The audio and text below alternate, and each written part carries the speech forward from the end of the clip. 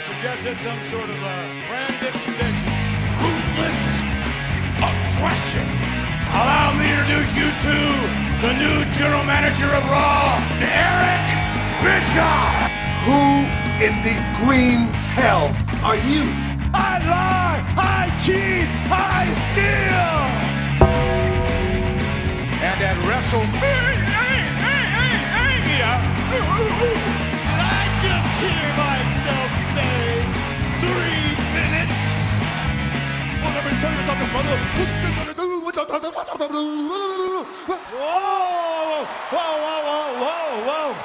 Whoa. We are back. It's Ditz versus Josh. We're back for some Raw and SmackDown-ness. Okay, yeah. We're back. It's Monday. I was not sure of that as soon as I said that. You seen that in my face. Well, to be fair, you messaged me saying, "Oh, I'm ready to record." I was like, "Well, I didn't respond for 15 minutes," and then got back to you. I was like, "Oh shit, it's Sunday!" Like, I honestly don't know what day it is anymore. Like, it's everything just blurred into one. So, Yeah, well, I'll forgive you on that front. Well, you know, it is what it is. I'm not fussed at all. We were just sitting here for a while anyway while I was setting up. So, we're back though. It's been a couple of weeks. I took my week break, and then of course last week was Money in the Bank. So we don't record on pay-per-view weeks, which we're going to have a little bit of a stretch, a couple of week break again in a few weeks because we got a takeover and then Backlash the week after. So maybe we'll record sometime during the week. I'm not sure, but just everyone heads up. We may be taking it, or at least be taking another week's break soon for the pay-per-view. So there's that. But oh well, that's fine. I was going to say something very important then, but how are you anyway? I'm good. I'm surviving. The fact that I've only left the house like 6 times in the last 2 months is by the by. I like being in this house. I'm kind of used to it now. When I go out to work, I do worry because I don't think I can adjust. You've been home for so long. We're in our lockdown's easing right off, so we're allowed to have gatherings again. We're allowed to go out. We're allowed to do things. So. I don't even know what we're supposed to do because there's so many different. Our government is fucking all over the place. It's the same here because some places in Australia have pubs open and you're allowed to have dining and stuff, and not in South Australia yet, but I feel like that's coming soon. But we're allowed to have like people within our homes. We're allowed to go to other people's houses. A lot of small businesses are opening up again. It's not normal. We're still in step 1 of the easing of restrictions, but it's a 3-step program every month. Another step takes place, but they're pushing everything up. It's not normal, but it's a new normal, I guess, because social distancing and that is still happening. And that's still very much like heavily discussed. But I don't know. The new fad. Yeah, it's just what it is for now. Until there's a vaccine, I think this will be normal. Won't it? Yeah, it's gonna be weird when. It's gonna be bizarre when things start to open again. You're just like, oh, I can actually leave. And I feel a bit weird about it though. Public? I'm like, am I allowed to go near people? I'm not really sure because it would be. I'm a paranoid person by nature, so I'm like, can I do this? Can I not do this? I'm not really sure. I don't want people near me at the best of times, so we'll see what happens. I'm excited to get back to somewhat normality, though. I'm ready for it. Yeah, I'm not looking forward to going back to work, though. I'm working from home, so I'm still working, but in between sending emails and working on stuff, I can go, I'll just go have a quick game of FIFA or quickly put Call of Duty on. Yeah, I'm not going to be able to do that in an office without getting, frowned at and people being sad. Yeah. Yeah, not for that, really. Obviously, I've been working away this entire time, but I don't know. I don't know. I'm looking, Ditz can see me, we're on video call, and there is like 14 birds just at my back door, and I don't know why. They're just all flying around my door. And I'm like, what the hell? I'm scared of birds. That's my biggest fear. I'm petrified of birds. That is like my nightmare, is getting attacked by a pack of killer birds. like a flock. And they're at your house. They're at my back door, just like flapping away. I'm like, oh my God. If they get in, I'm going to like have a heart attack. Oh, what the hell? I would rather hold 40 snakes than one bird. I run away from little tiny birds. I'm scared of them. I don't know why. I always have been. I'm just really scared of birds. They're unpredictable. Yeah, they fly. What animal should get out of here? Like they peck and they shit everywhere. It's disgusting. Oh my God, there's so many and they're all just like, they're uncontrolled. Like they're not sitting. They're just like, where do we sit? Just get away from my door. Oh, here comes my cat. There we go.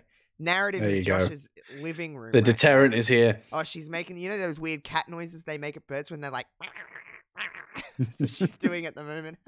All right. Well, I think we're talking about wrestling today, aren't we? Sure. Is that what this is about? This is a nature podcast. Yes, nature. David Attenborough, but Josh.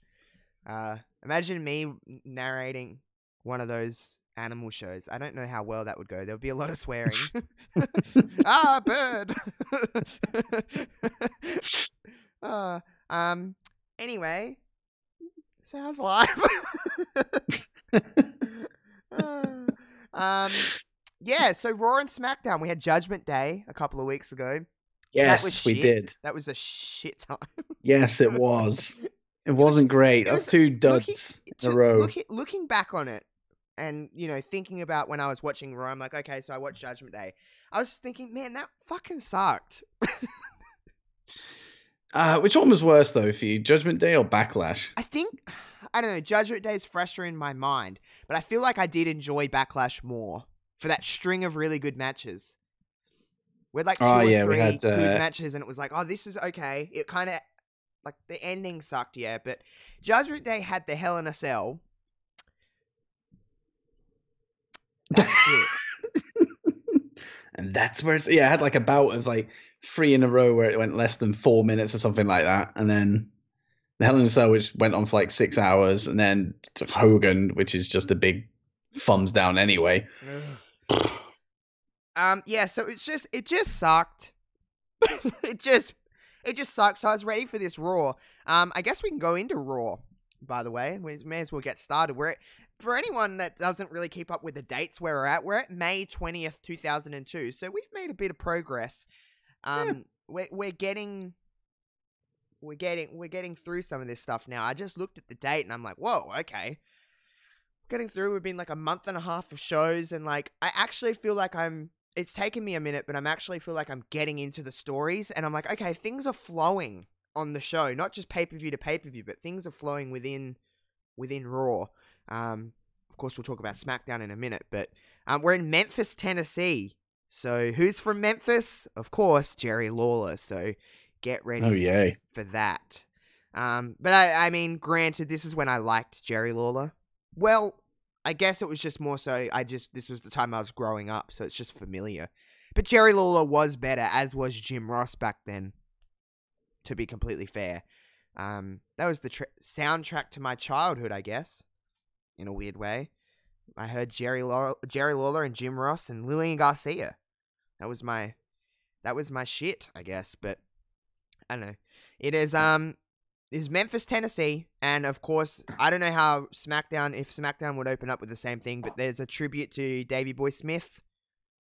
No. Because he passed away the day before, so it opens up with a tribute to him, and then it goes into the intro for Raw, lots of pyro, all that shit. And who starts Raw this week?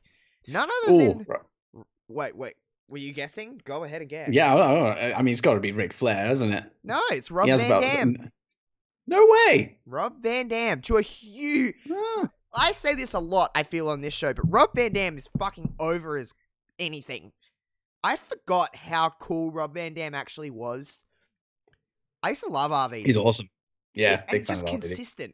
Consistently great. Like, there was never a time where his music didn't hit and he wasn't over. He was the kind of the Invasion is looked at as horrible in WWE, but he was the light in that Invasion angle. he was the one dude from WCW and ECW, with the exception of like Booker and the few bigger names. He was like the over one. He always got cheered when everyone else got booed on the Invasion and stuff. Like he is the success story from the Invasion angle.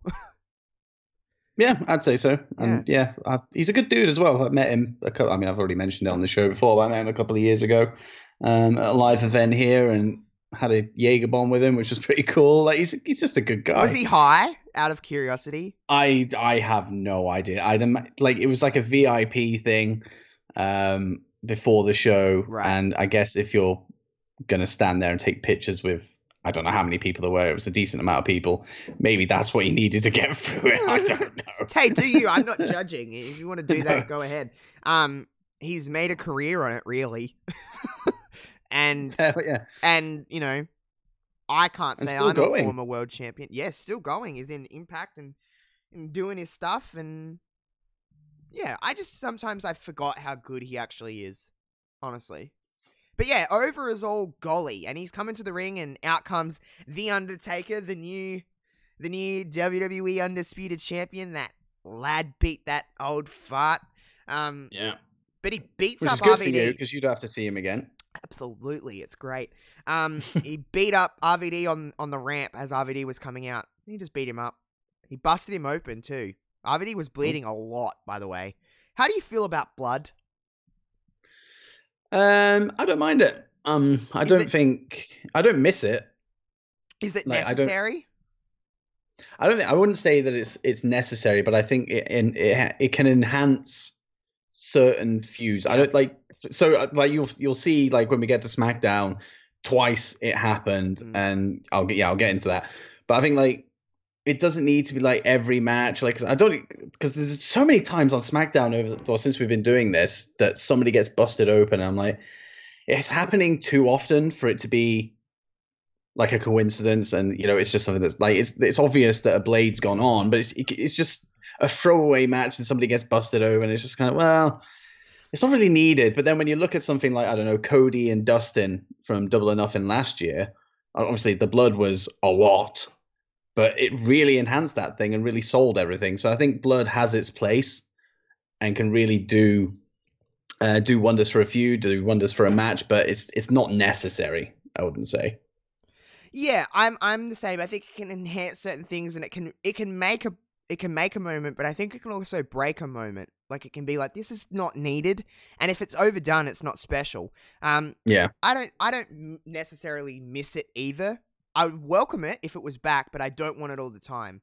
I think WWE have shown we all know that no matter what, there has been certain instances in the last 10 years that WWE have used blood packs or they've used blading. It's pretty adamant. But there also is a silver lining to blood now as opposed to then, is that when people do bleed, it's genuinely real. Yeah, Samoa Joe did it when he was against Balor a few years back at a TakeOver. Brock, literally any time Brock hits his head off the ring post, he bleeds. It's happened quite a few times. And in fact, actually, Brock busted Randy Orton open with his elbows on purpose, which was still insane to me thinking about it now. Yeah, it's it is what it is. But RVD was bleeding. It was a bath. He was bleeding. Taker comes out. He's on the microphone. You know, I'm the champion. He killed Hulkamania. I was like, yay. It was great. He says Taker's going to do whatever he wants. He's like, I'm the champion now. I run the show, basically. RVD actually crawled back into the ring, but Taker then kicks him out again. And RVD's just like dead on the floor. He's like bleeding everywhere. And Taker's like, little bitch, basically. And then every time Taker would go to speak, RVD would get back in the ring. Taker would be like, what the fuck, man? Like, what the hell are you doing? So he tried to beat him up, and then RVD actually fought back. Referees pull off RVD. RVD breaks loose, and he attacks Taker again. He ends up hitting a 5-star on Taker, which in this time, I feel like that was a giant rub. Even now, to a certain degree, it's a giant rub. But, like, that didn't happen a lot. Like, if you're not a big, huge name, you weren't beating down The Undertaker. Ever. I feel. And at least, like, coming back to get him as well. Like, once you're down and out, you're out. But coming back. He hit a 5-star, and he ended up getting on top of him and and beaten the crap out of the Undertaker. I was like, and the crowd was going ape shit. Like, they were going nuts. So referees end up pulling them apart, and Taker actually is the one that stumbles back. RVD's music plays to end the segment. So take that for what it is. It's a good opening. I was super down for it. The crowd was like, everything just felt, I was like, okay, I feel like this is going to be a good Raw. Like, I genuinely felt that. Because it's been a long time. I kind of know the narrative of some of these stories, but we're not superheroes. We don't remember absolutely everything. Like, I don't remember this happening. I never remember this happening. But I'm down for it. I'm super down for it. I only remember something similar is Jeff Taker. That's Jeff, the only thing. I never remember Jeff. Never remember RVD Taker. Yeah, so anyway, that happened. Then, of course, we go to Ric Flair's office, and he's with Arn Anderson. He's like, fuck you, Stone Cold, you bitch. And he's like, woo, woo, woo, strutting around. But Taker ends up barging in the office, and he says, I want RVD tonight. And Flair says, all right, you want RVD? Fine. You're going to get it, but it's going to be an Undisputed Championship match. Taker kind of reluctantly looks to, he's like, oh, okay. Yeah, cool. And kind of walks off. Flair, of course, then turns to Arn Anderson, and he says, I'm going to go to the ring and tell Austin exactly how it is tonight. So, we're not done with Austin and Flair. Great. We go to a match. It's the Hardy Boys versus the NWO's Big Show and X-Pac with Booker T. So, the match itself is whatever. So we get to the end, and Booker T tries to interfere, but he messes up, and it kind of causes tensions within the NWO. And then someone else tries to come out to help. Oh, please tell me it's Goldust. It's Elvis. Elvis comes out, looks up, and it's Goldust in full gear, but in an Elvis costume over the top of his costume. So it's like Elvis wig with gold face paint and glasses, and he tries to interfere and help the NWO, but it ends up turning, like, backfires, and Jeff Hardy rolls up X-Pac for the win. So Big Show and X-Pac are pissed at Booker T because of Elvis. Yeah. All right, so I'm going to talk about this next segment in full detail. Oh. Because you have Creepy Vince, all right? I do have Creepy Vince. Now, Proudly there is someone Creepy Vince on my brand that has equal creepiness that has only come out to play once. Okay, so Trish Stratus is backstage, right? And she's doing the whole, you know when they used to do that thing with the women where they would bend over when they're stretching so you could see down their shirt because we're perverts? Like, you remember that? So she was kind of doing that. And you hear this voice. Hey, Trish. And I'm like, whose voice is that? Whose voice is that? She goes to pick up the championship, and then the hand comes over, and he's like, oh, in comes Paul Heyman. Now, if you remember, at the very beginning of Ditz versus Josh, there was a certain segment where Paul Heyman sniffed Lita's underwear. If you remember that. Yeah, sadly I do. Okay, so Paul Heyman is talking to Trish. Just talking away. Having a nice little chat, you know. And he's rubbing his chest hair. And I'm like, oh, this is weird. And Trish kind of looks a little uncomfortable, and he says, hey, Trish, last night at Judgment Day, you defeated Stacy Keibler, and you looked like a real woman. Trish is like, what the fuck? Still rubbing his chest hair, by the way. He's getting lower and lower with those fingers, too. It's getting weird. And then he says, when I pinned Jeff Hardy, I look like a real man. Just like, what the fuck? I'm like, this is weird. He said, maybe after I could make you feel like a woman again. Maybe after the show. Trisha's like, she grabs the championship out of his hands, puts it on her shoulder, and says, I have a match to get to. And he said, as she's walking away, he said, that's not a no. ... Oh. So then that happened, and it was weird. So you have Creepy Paul. I have Creepy Paul Heyman. That's a thing now. That is a thing. And I'll just put this in parentheses. That's not it for tonight with Creepy Paul. All right, we go backstage again. We got the NWO and Goldust. So Big Show and X-Pac are yelling at Booker because it's like, your friend cost us the championship. Booker T says that Goldust is not his friend. He said he's just a sucker. Big Show says he's sick of this, and Big Show proclaims himself as the leader of the NWO. He's the leader. X-Pac says no, he's been in the group longer than both of them. He is the leader. Goldust says that if you let him into the NWO, he's the leader. Booker T says that he's the leader and he's going to prove it when he beats the Hardy Boys tonight. And he said he'll even beat the Hardy Boys with this Gold Freak as his tag team partner. Ooh. So then we get a women's championship match. We got Trish Stratus taking on Jacqueline for some reason. So they have a nice little match. There's a lot of like wrestling in this match. That's what I noticed from that. I noticed something with watching these is that while the ladies were still getting the derogatory comments from Jerry Lawler and from the crowd and just, you know, puppies and all of that kind of stuff, when they were in the ring, you could tell they really tried to like have a wrestling match. You could see it. They weren't getting a lot of time. I'm not saying they were getting 10-minute matches. This went for about 4 or 5 minutes. And they were wrestling. And especially with someone like Jacqueline, who doesn't probably get enough credit. I don't think. How do you feel about Jackie? Indifferent, I would say. I mean, but she's a Hall of Famer for a reason. And she's a tough bee. You could tell she put some smack into her shots. I was like, I wouldn't like she's to... she's like a Bianca Belair of that generation. Yeah, Bianca puts in a lot of... I can tell Bianca has a little muss behind some of her clotheslines and stuff like that. Okay, I don't think I'd like to get into a fight with Jackie, personally. I think she'd probably beat me up. Even now, I'm not a great fighter. I think she would beat me up. But anyway, so Trish ends up getting the victory, retains the championship, after a really bad bulldog, by the way. Like a one-handed Chris Jericho bulldog. You know those. I mean, that's 2 in a row because she did a really shit one to Stacy Keibler at Judgment Day as well. Like that, not when you grab like a bulldog where you grab them in a headlock and then you bulldog them. Like she was just like hand bulldog. It was odd. But Trish won. But who comes out to crash the party? Molly Heyman. Oh damn. Paul Heyman with Brock. So Paul again is touching his chest hair for some reason. I guess that's sexy.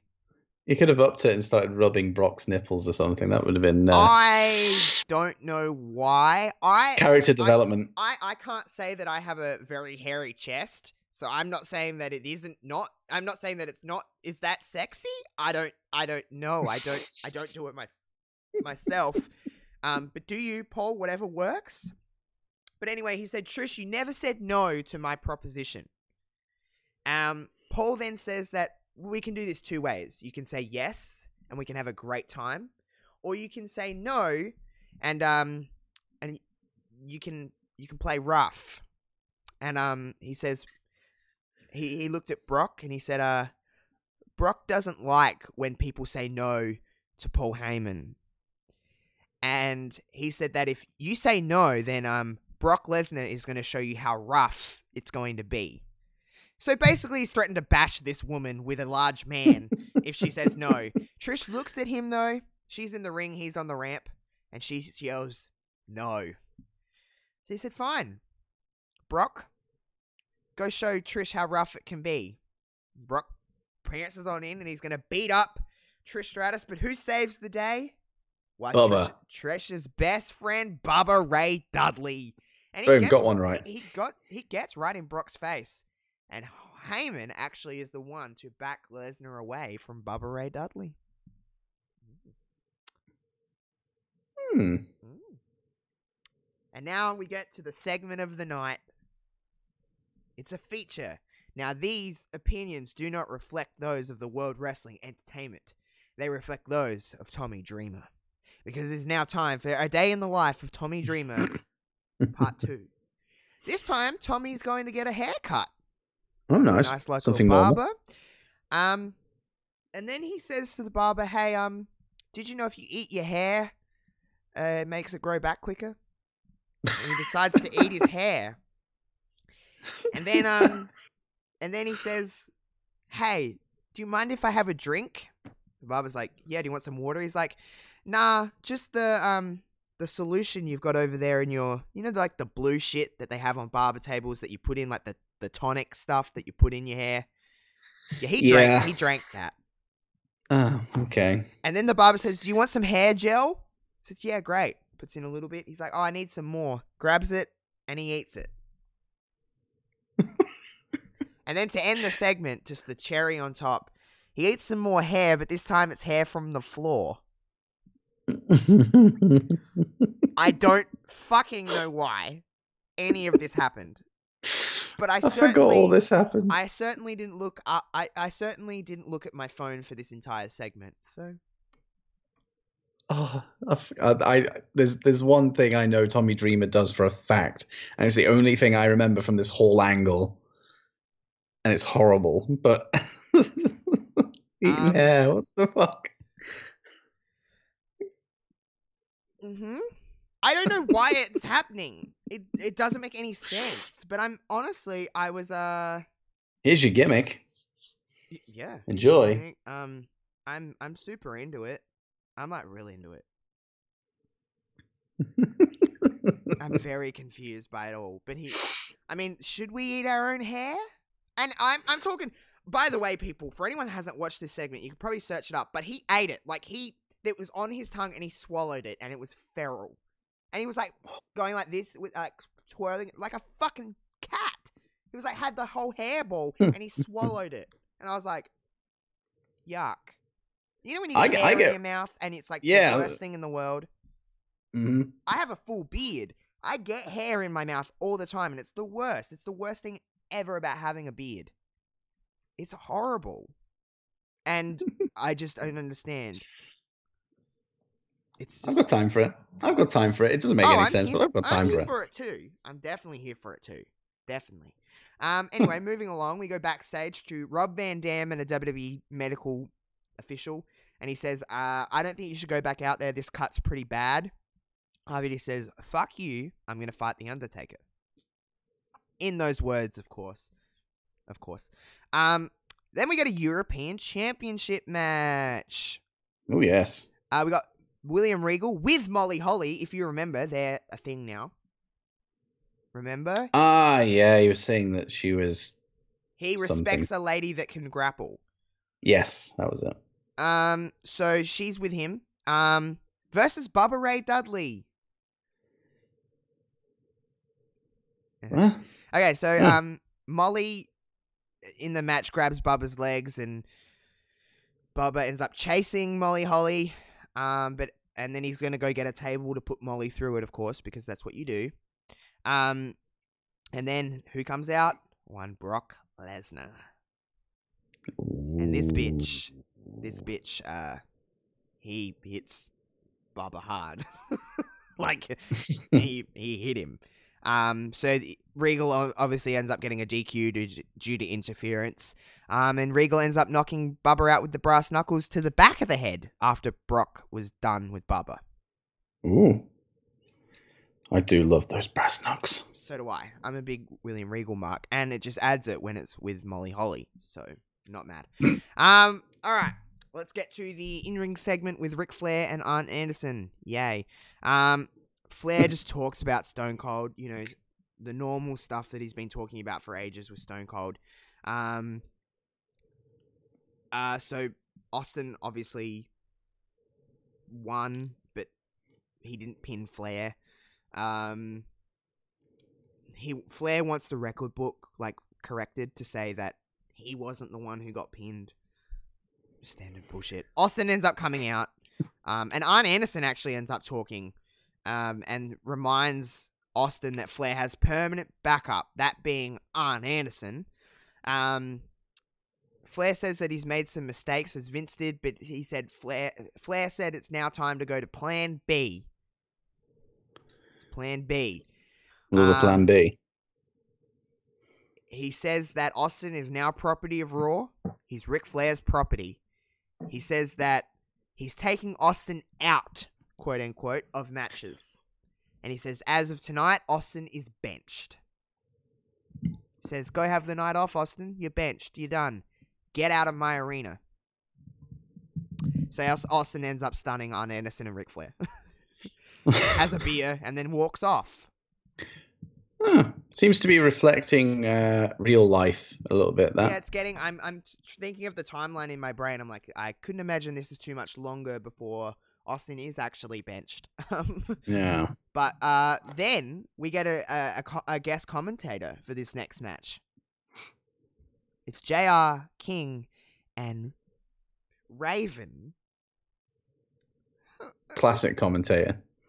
Classic. So yeah, Raven kind of calls out King and says that does he even know anything about wrestling anymore? Because all he talks about is titties, basically. Which is honestly fair. Yeah. And Raven says that if King knew women, his wife wouldn't have left him. I noted that because I was like, true. So we get a match. The Hardy Boys are back, of course, to fight this time Booker T and Goldust. The NWO end up coming out to ringside. And X-Pac actually ends up hitting Goldust, which allows the Hardys to get the win. So the Hardys have got 2 wins in one night. But Booker kind of low-key seems to stick up for Goldust after this match too. So, again, the friendship is growing. It's growing. Starting. It's growing. Oh. Which I'm here for. Everyone knows I'm here for. So yeah, we cut from that to go to the pub. We're at the local pub because guess who rocked up? Stone Cold and Deborah. They're here to drink some beers at the bar. And they order a lot of beers. I bet he drank them all too. Oh, Deborah and him were like, fuck yeah, let's have the night off. So yeah, they were just at a pub. It was great. So we go back into the ring and the NWO, Booker T and Goldust are there, of course. Oh, they're all arguing about who should be the leader, blah, blah, blah. He said he has no, Big Show threatens to beat up Booker T, and then, they're about to get into the fight, but the NWO's music hits. Guess who's back? Nash. Kevin Nash, to a monstrous pop, by the way. People went, what? Bizarre. I know, it was weird. I was like, what the hell? Memphis And yours is live as well. Yeah, Memphis loved Kevin Nash. They were going bananas. Like, the music hit and everyone was like, what the fuck? And then he walked out and everyone was like, oh shit, it's Nash. And Nash ends up yelling at everybody and he says, I'm the leader. Shut the fuck up. And he said that the NWO has become a joke and it's time to make them dominant again. He said Flair owns Raw, but Nash owns the NWO brand. And they're all too sweet and they're united. So yeah, Nash is exciting. Back. But we go back to the local pub because the waitress is now giving Deborah a drink and Austin says, I didn't order that drink. She's like, what? She goes, no, that man over there did. They pan around and who's there? Eddie Guerrero. So Eddie had ordered this. He ordered a beer to Austin's table for Deborah. Steve ends up asking Deborah why Eddie is sending her drinks. And teddy bears, by the way. He sent her a teddy bear. I don't know how he got that into the pub, but okay. And Austin's not happy. Well, you wouldn't be. Another man is ordering your wife drinks. I don't think you'd be very happy. And he's drinking, so... Can imagine. We go back to ringside, and Raven's still on commentary, by the way. Don't know why. But he continues to insult King, and he ends up getting in the ring and challenges King to a match. Because Memphis. And King just happened to be in his tights, by the way. Was he still wearing his tights to the commentary table at this stage? I think so. Okay. Well, King accepts, and he says, you go put your gear on, and we'll have a match. Simple. Memphis love King. So then we go back to the pub, and Deborah ends up convincing Steve Austin to sing. How many drinks in? I don't know. But before he can start singing, Eddie Guerrero jumps up onto the stage and says that he's got this one. And Austin stares Guerrero down. He's looking pretty pissed, but Deborah holds Austin back. And Eddie sings, by the way, and it's not good. Eddie, I don't even know what he's singing, but you can imagine Eddie Guerrero's not the greatest of singers. He's not great. But Austin's pretty pissed. But we go back from the pub to the ring, and we got Raven versus Jerry Lawler. It's nothing. Jerry gets his shit in, and then Raven ends up running away and gets counted out. Memphis are like, fuck yeah. That's thrilling stuff. It was riveting. So we're back to the pub, of course. We go back, and Austin's singing when we come back. Deborah's enjoying it, but Eddie Guerrero is not. Austin ends up being like, what the fuck, Eddie? What's your deal? Austin gets in Eddie's face. And then Austin's like, basically like, whatever, dude, I don't care. Turns around, and Eddie ends up breaking a beer bottle over Austin's head, lays him out. And Deborah's like, ah! And everyone's like, oh my God. And Eddie ends up walking off, and he laid out Stone Cold. When do we get to a point where we have a segment where Stone Cold is singing karaoke at a bar? Right there. Right there. This Raw, May 20th. Memphis, Tennessee. The beginning of the end. Now it's the main event time after that. We got an Undisputed Championship match. Undertaker versus Rob Van Dam. And this place is going ballistic for RVD. And it's a good little match.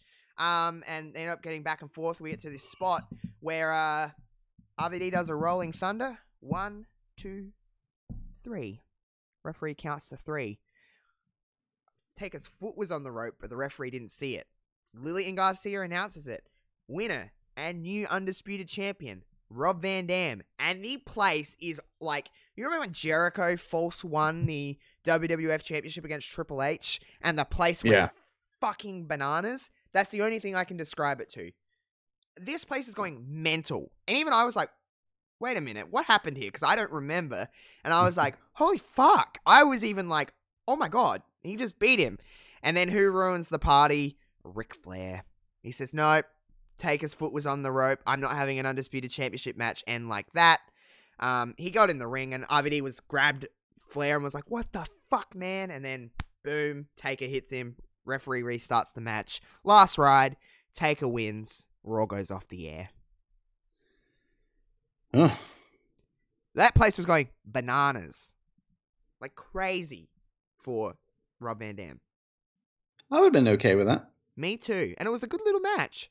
And I liked the way that it happened, to be honest. So I will say something about The Undertaker as United States, as Undisputed Champion, is that it seems like with the Jeff thing, which I won't talk too much about in case people don't know, but I'll talk about this. Is he going to be on this trajectory where he helps younger talent? Because I feel like that was a thing that Taker did. I'm trying to think how the whole path shapes out. I mean, we'll see it. I'm sure Raw and SmackDown, you get Taker now as well. But like, I would be more than fine with that. Yeah, more than fine. But yeah, good little match, a good Raw. To be completely honest, I enjoyed. For the most part, there's a few little bung segments in there, but other than that, I enjoyed it.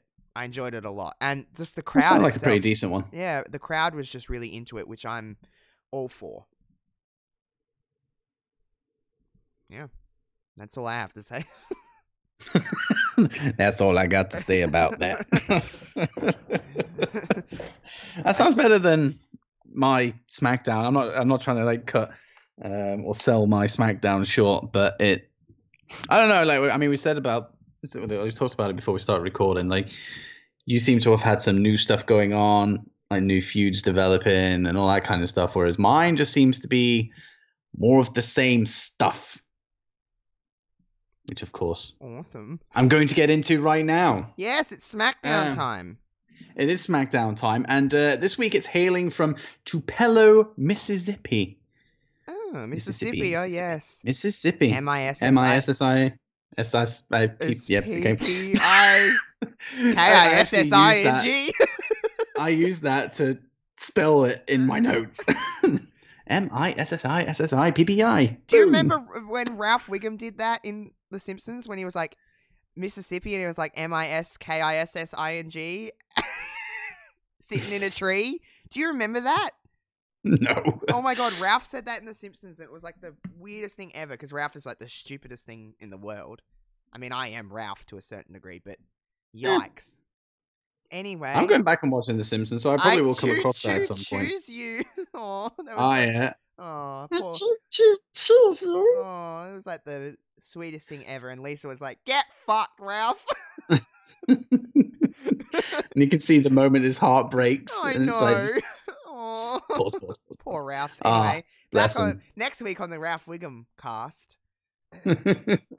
So you'll be surprised to hear that SmackDown started off with a match this week. Oh, never happens. Yeah, that's unlike. Never happens. I guess because Raw didn't, so you can. Yeah. It's Triple H versus Lance Storm. And obviously Triple H is selling the effects of the Hell in a Cell match. Mm-hmm. Lance Storm. I mean, we always talk about it, but Lance Storm is awesome in the ring. Like throughout this whole match, like despite I get that Triple H is like selling the Hell in a Cell match and stuff, but like Lance does well in this thing. But he starts before the match even go. He gets on the mic and says Triple H isn't the athlete that he claims to be, so he's going to teach him a lesson that only a true ring technician can do. And to be fair, he's a pretty damn good fucking ring technician. So I wouldn't even argue with that. But there was a bit of back and forth.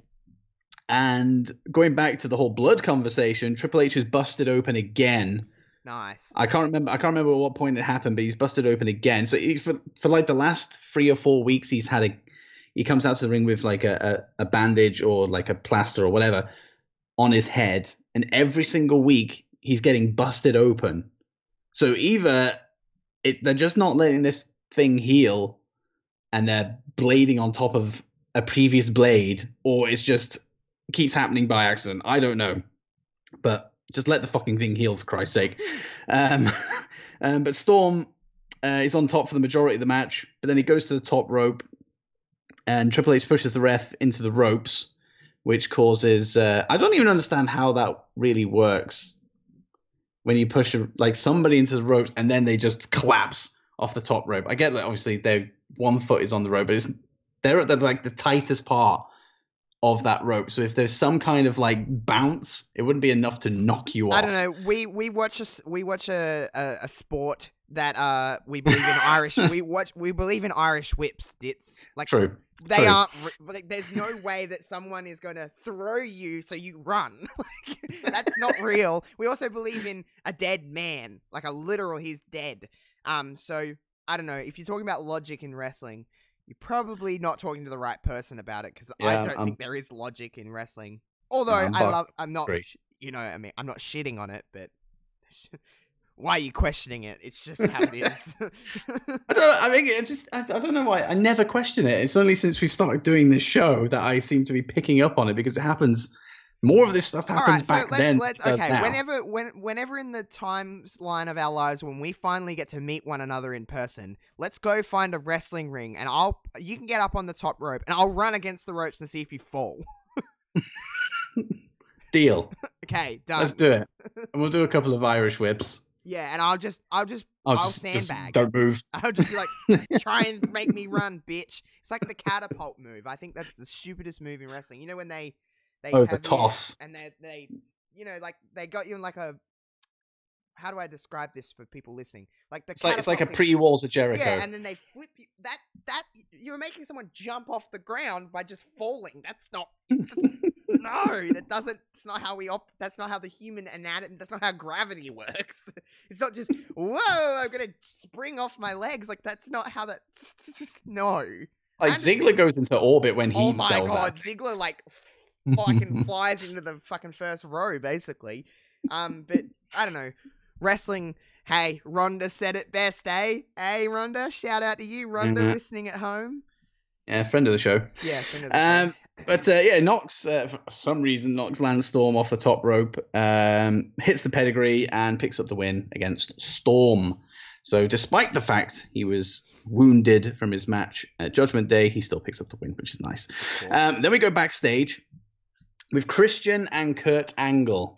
Now, of course, Kurt Angle had his head shaved bald Judgment Day, which was a fun time had by all.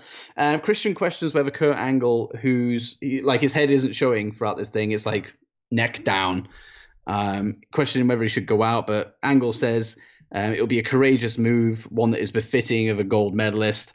But Christian says, on the plus side, at least nobody will be chanting "you suck" anymore. It'll be "you're bold" instead. And then he fires off like this rendition of "you're bold," and then adds his own little improv take on it.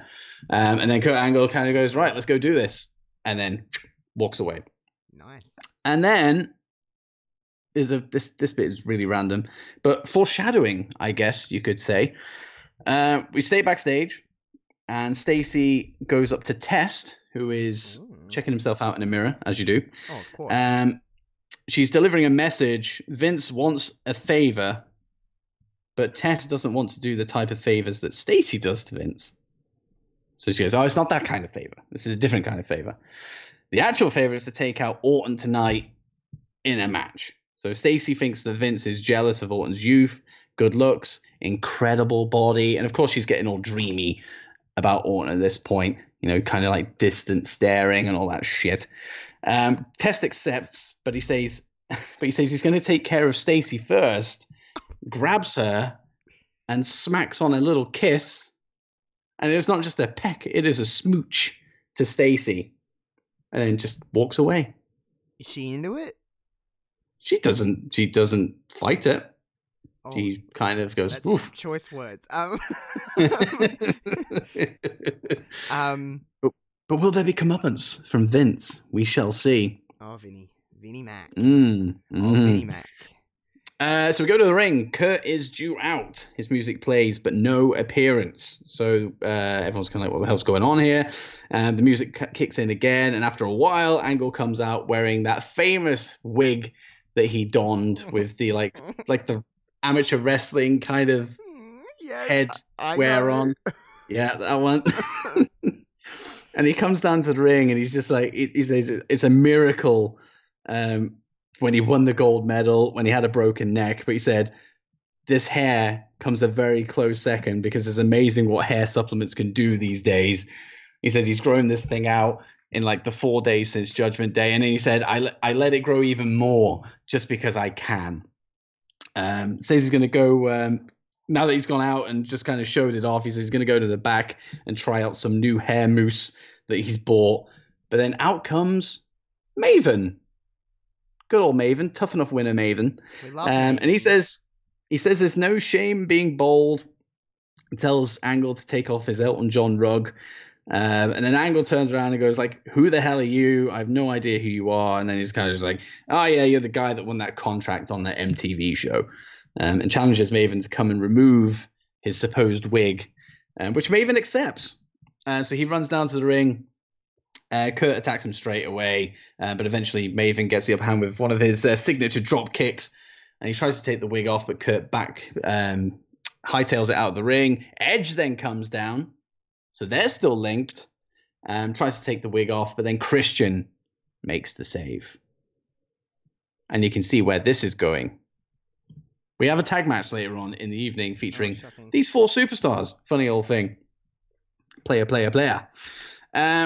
And we get back from it was one of those like Slurpee cup ad breaks, you know, like the one where RVD is like, yeah. Oh, don't buy the rocks, buy RVDs. Oh, yes. Yes, it had that. So we come back from that ad break, and randomly, Stacy Keibler's music is playing, and she's there doing like a sexy dance on the announce table for no reason. It's just happening. I was like, what's going on? There's no build to this. Why the fuck is she here? But she is. Actually, this is kind of explained with this. A banner appears on the bottom of the screen advertising an upcoming women's championship match between Trish and Stacy at a brand new show called Velocity. Oh. But it's not a normal match. It is not a normal match. It is a bra and panties match. So of course she has to seductively dance on the announce table to sell that shit. Okay, listen. Okay, this is what I don't understand about a bra and panties match. Most of the women already were wearing pretty much that at this time. So why is it humiliating? Yeah. Like, like, no. Like, I understand it's degrading and it's horrible, but like they were already basically wearing that. Another bit of logic. Yeah, honestly. And by the way, speaking of advertising stuff, Panasonic had a few plugs throughout the night. Hell yeah. About their camera. Oh yes, that came up a few times. If anyone's listening to this and went back to watch that, like, I'd be interested to hear what you had to. I watched it. It was fucking. It was honestly the way you described it, and I don't understand how.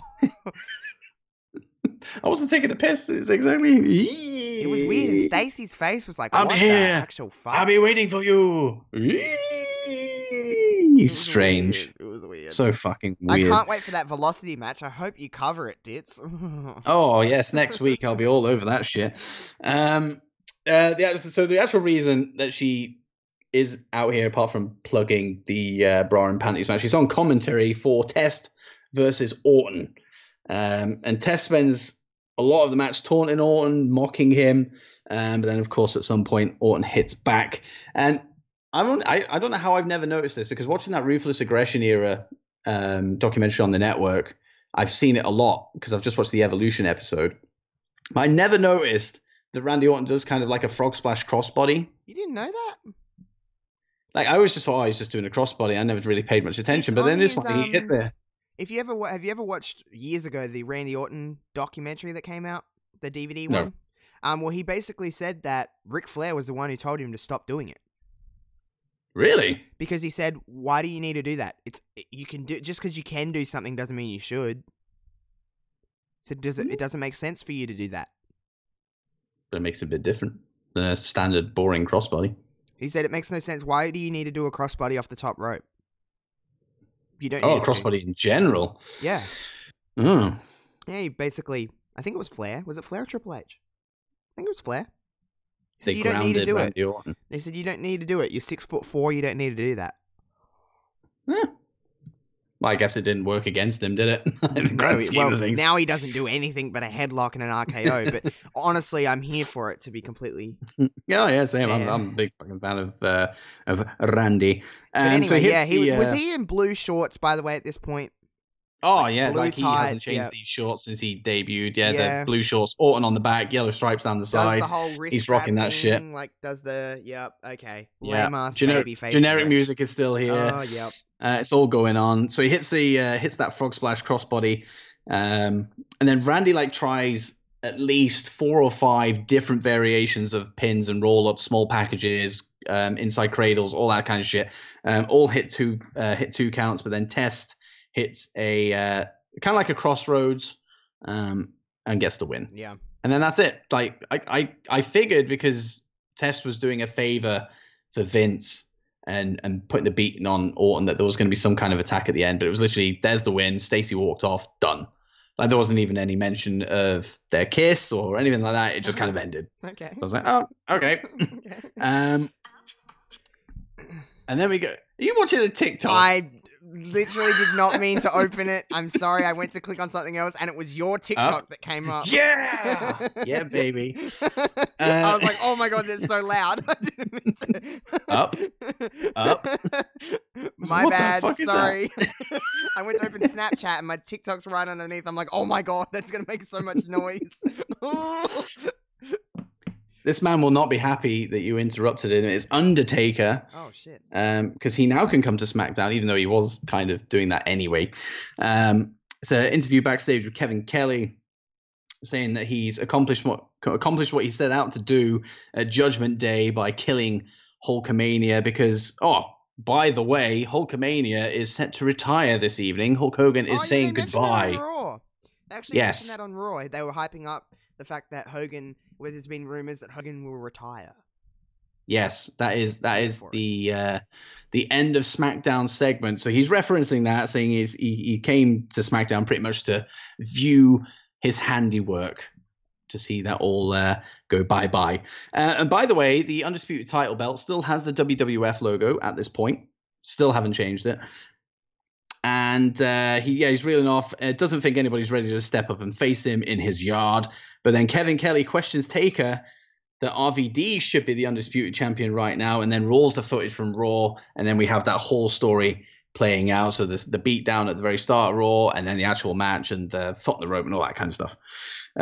Undertaker says, well, he doesn't really say anything. He just says it's down to poor officiating, and therefore the match continued, and he won fair and square. Undertaker says that he's only here to see the handiwork. Seeing Hulkamania die, doosh, walks away. Off he pops. And then we go to Rico in the locker room. New tag team champion Rico, by the way. Won the titles unwillingly with Rikishi at Judgment Day.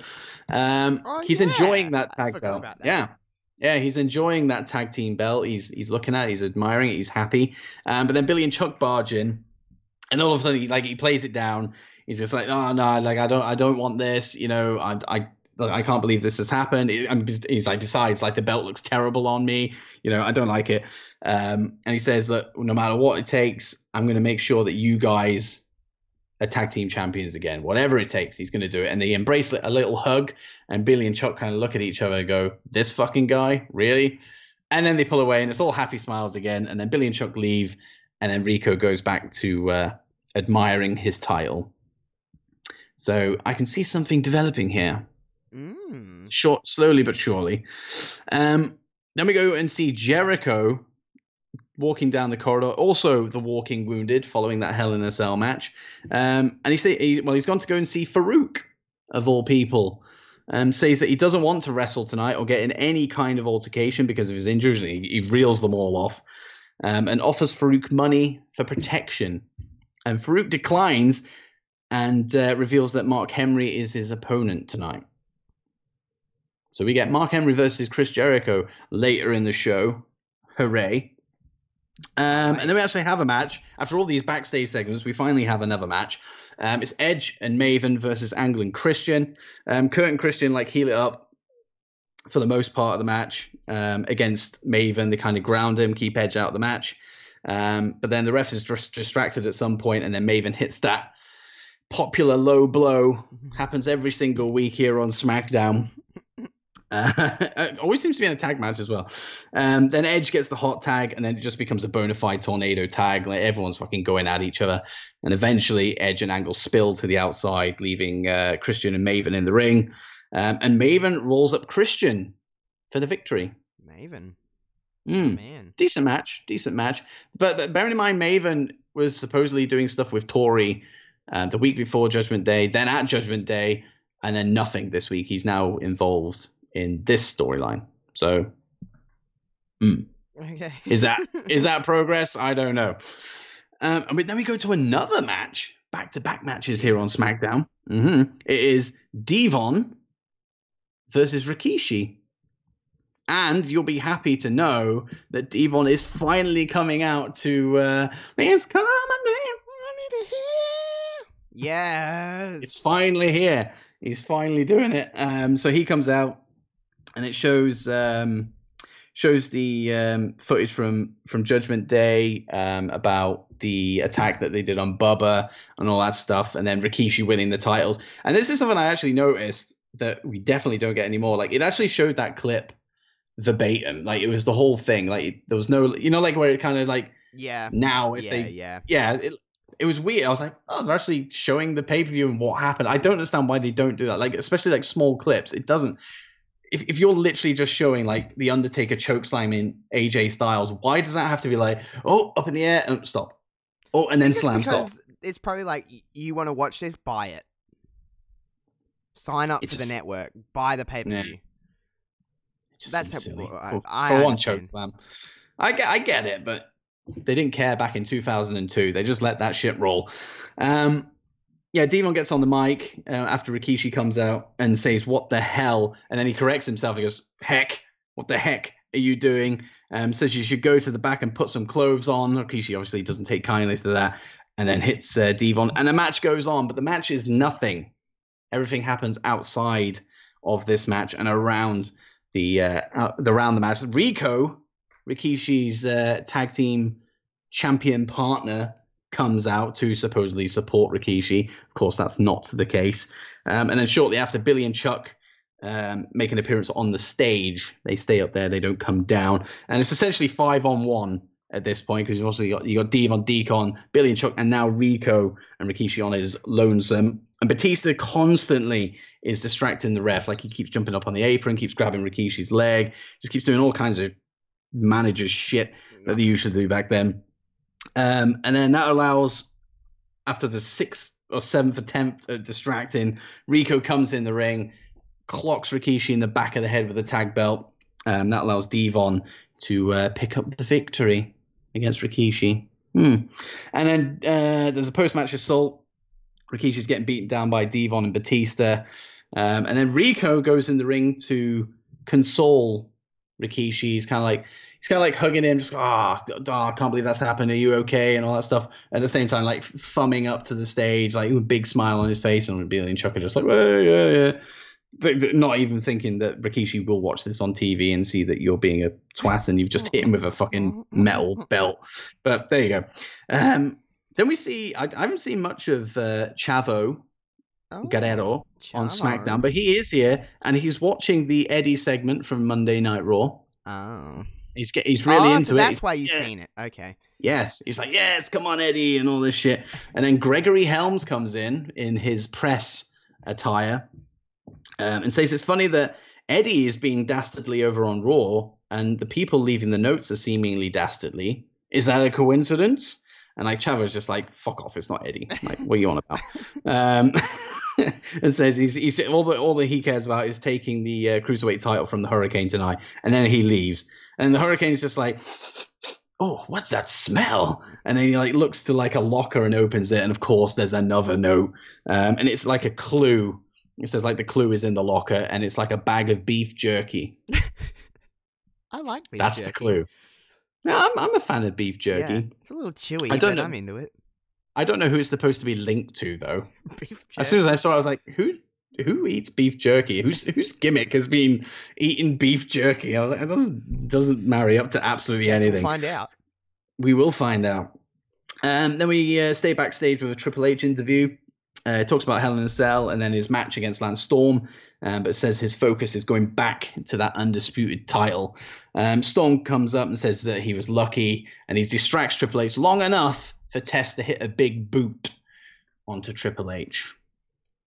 So we've got that all. So Lance Storm and Test. I think this could be the. I'm saying that I don't know how long it took for the Un-Americans to be a thing, but they're kind of already in cahoots at this point. So. I don't know how long it takes, but we do have Storm and Test working together at this point. And then we go to another match, Cruiserweight title match, because these things just seem to happen every week. There's a Cruiserweight title match. Every week there's a women's championship match. So. I know, it's bizarre. And that's actually a point. Since we started this show, I don't think there's been one, apart from a swimsuit match, fucking air quotations, I don't think there's been one single women's match on SmackDown at this point. No, women weren't a thing on SmackDown. Bearing in mind that women's title can go between shows, which makes it even stranger. Trish Stratus technically can. Well, she's gonna be on Velocity, I guess. Oh yeah, in a classic match. So we have Hurricane versus Chavo. It's actually a really good TV match. Some good back and forth. But Hurricane hits an overcast, which is essentially a blockbuster from the top rope for the win. And by the way, Chavo's theme is fucking awesome. Which one is it? It's like that, dun dun dun. Oh yes. Dun dun dun yes. dun, and then eventually it goes. Yeah. Mm-hmm. Oh, it's great. I love that shit. I like that theme. And that was it. Chokeslam win. Oh no, it wasn't chokeslam. The overcast. Sorry. And that was the win. Nice. He didn't hit a chokeslam. Funny enough, he rarely hits that chokeslam. No, he doesn't. We go backstage with Vince and Stacy. However, there is no creepy Vince this week. I'm so sorry, everybody. Paul took it away this week. I'm as distraught as you are. He says he's just like the kiss earlier meant nothing, and her dancing on the table. He said he doesn't really care. He said it's okay because nothing can make him unhappy as the Hulk Hogan is retiring tonight. He's got a point. To be fair, this could be the worst SmackDown ever. But if Hulk Hogan was retiring. I'm all for it. Jericho comes in to complain about being put in a match tonight, but Vince says he should view it as an opportunity against the world's strongest man and says a win over him would be fantastic. So then we go to that very match. Henry obviously dominates the match with, Jericho selling all the Judgment Day stuff. Busts Jericho open, so we got 2 bleeds this evening. Throws him around a lot, and eventually the action. Jericho's on the ropes, and I'm trying to think who does this move quite a lot. It's like when they run to the other side of the ring and then back, and then as they're laying on the ropes, they jump on their back. And it's kind of like a reverse Bronco Buster on the ropes. Oh, like the Jericho used to do that. Austin used to do it. Melina, if you remember Melina doing it, I remember Melina doing it. Yeah, and apparently Mark Henry. Oh yeah, he used to always do it because he used to do the thing when he would miss and he would go through the middle rope. Yeah, he didn't miss. He fucking took out Chris Jericho. It looked really fucking painful. And of course that spilled them both to the outside. He pretty much decapitated Chris. Nice. Jericho went to grab a chair, but Henry blocks it and throws Jericho back in the ring. Henry picks up the chair and goes in himself, but the referee stops him from doing any damage with it, and the ref takes the chair off him. But whilst the referee is disposing of that chair with his earplugs in, Jericho has found another chair and clocks Mark in the back for the 3 count. Oh. A chair shot to the back. Nice. Against the world's strongest man. Why not? Big dude for a 3 count. That's the thing. And then we have the thing I've been looking forward to throughout SmackDown. Hulk Hogan's farewell. What a great jolly old time this is. Usual stuff that you can expect. He bangs on about where he was born, his parents, when he got into the business, says he's had a blast over the last 20 years. Then he starts talking about his dad passing away, and that when his dad was in hospital, he only ever showed emotion when wrestling was on. And that his dad, he said, I swear to God, he said, my dad told me to get back into wrestling and go home to WWE. I doubt that conversation ever happened, but there you go. And he starts to thank the fans, appreciates everything they've done for him, especially for believing him in at this stage of his career. And says that he hopes Hulkamania will be immortal and live forever. And the best thing since Diz versus Josh started happened, Jimi Hendrix played. It wasn't that fucking generic, let's throw that over it. Jimi Hendrix fucking Voodoo Child played. It's as if they missed it. They went, we've got the entrance and we got the outro, but we don't have the middle. Oh, yeah, it was a great time.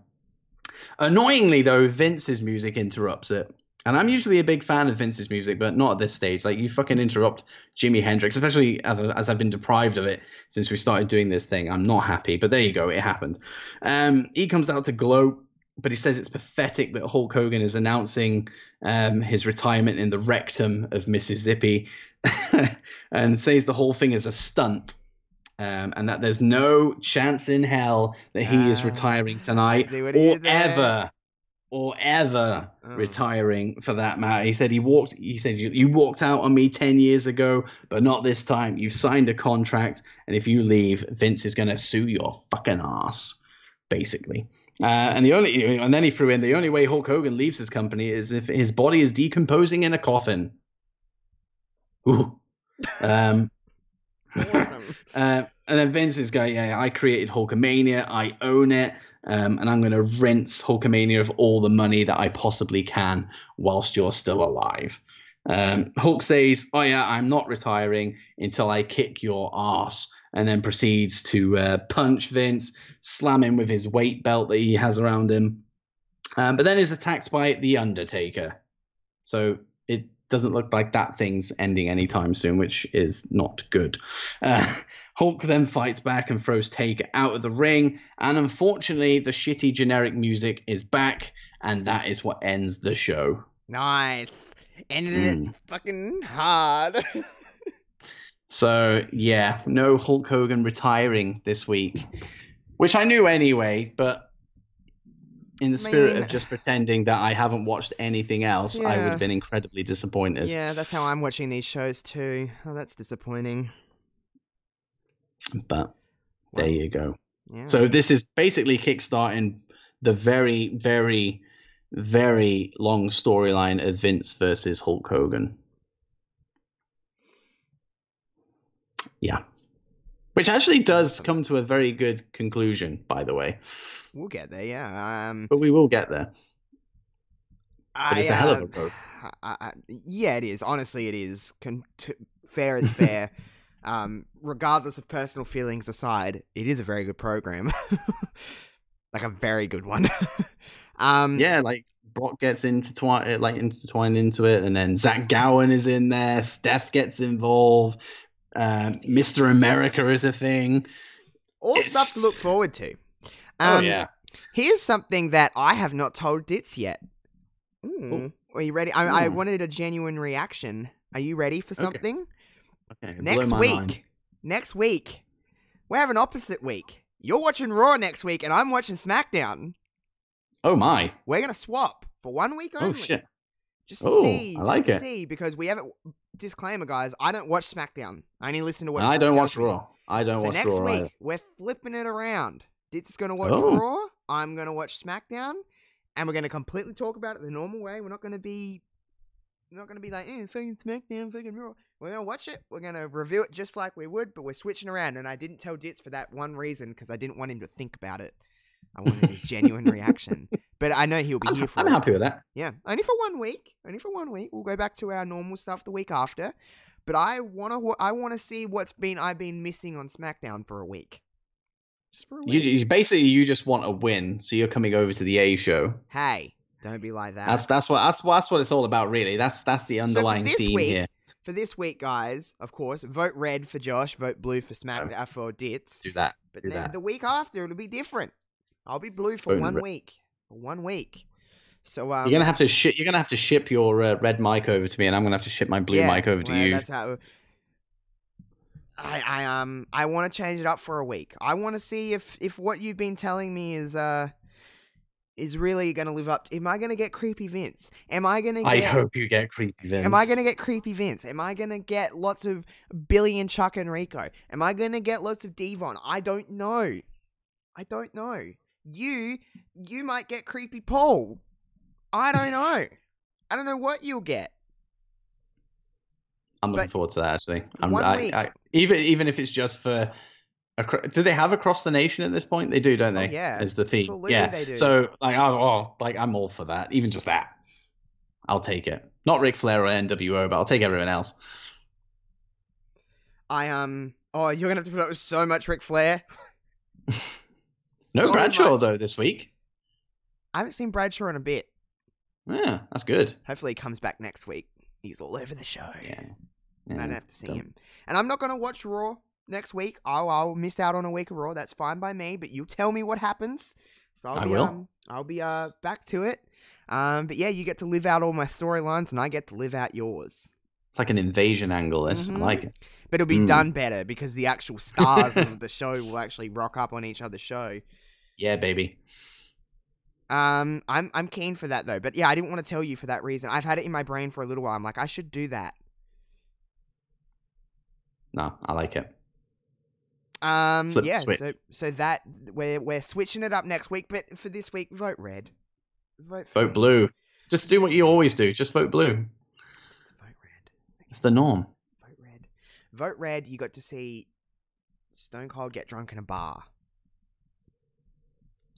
You got to see Kurt's wig. You got to see Kurt's creepy Paul touching his chest hair. Good luck. Stacy Keibler doing a seductive dance on the announce table Stratus, for no rhyme or reason. Over and you can see her boobies. I've run out. I've run out. Maven's eyebrows. Oh shit! All right, all right. You got me. I got you. Yeah, well, anyway, so that's looking forward to next week, guys. Of course, we will be back next week, next Monday. Make sure you both follow us both on Twitter. All the stuff is in the description below. You know where to find us at this point. We don't really need to put each other over, do we? Do we? No. We know where to find us at this point. Continue to rate this podcast 5 stars on iTunes or wherever you're listening. Leave a review, like, share, subscribe on YouTube. Don't interact with that Logan bitch on YouTube. He'll take your account. Did you hear about that, Ditz? I did, because he commented on my he commented, Money in the Bank thing. I was like, who? I get that all the time. Get these fucking idiots coming on saying, Great "Oh, content. let's be friends," or like, "I enjoyed the video." Like, I was just like, "There's no way you've." I literally uploaded that 2 seconds ago. For context, anybody, there's this bot. Some person has created this bot that goes onto random videos and says great content or like want to be friends or something. And if you interact with it in any way, so if you go onto that channel, if you comment back, any kind of interaction at all, it's basically granting them access to your channel. They can see all your videos. They can see all your, like, even if a video is private, they can access anything to your channel, and basically your channel is gone. It can be completely hacked where you can't get it anymore. It takes over any kind of the two-step factoring where you have your phone number linked to your account. It bypasses everything. So don't interact with them at all. They don't want to be your friend. It's a bot, everybody. Someone's just created some kind of super hacking machine. I think YouTube are aware of it now, but for anyone, I don't know. I just don't interact. If you don't know the person on YouTube, I wouldn't interact with a comment just for now. That's how I would go. But leave a comment. I'll know who you are. Leave a comment and I'll say thank you or whatever I fucking do. But yeah. Cheers. Yeah, cheers. Thanks a bunch. Thanks for listening. We'll see you next Monday right here on Dits vs. Josh. Peace out.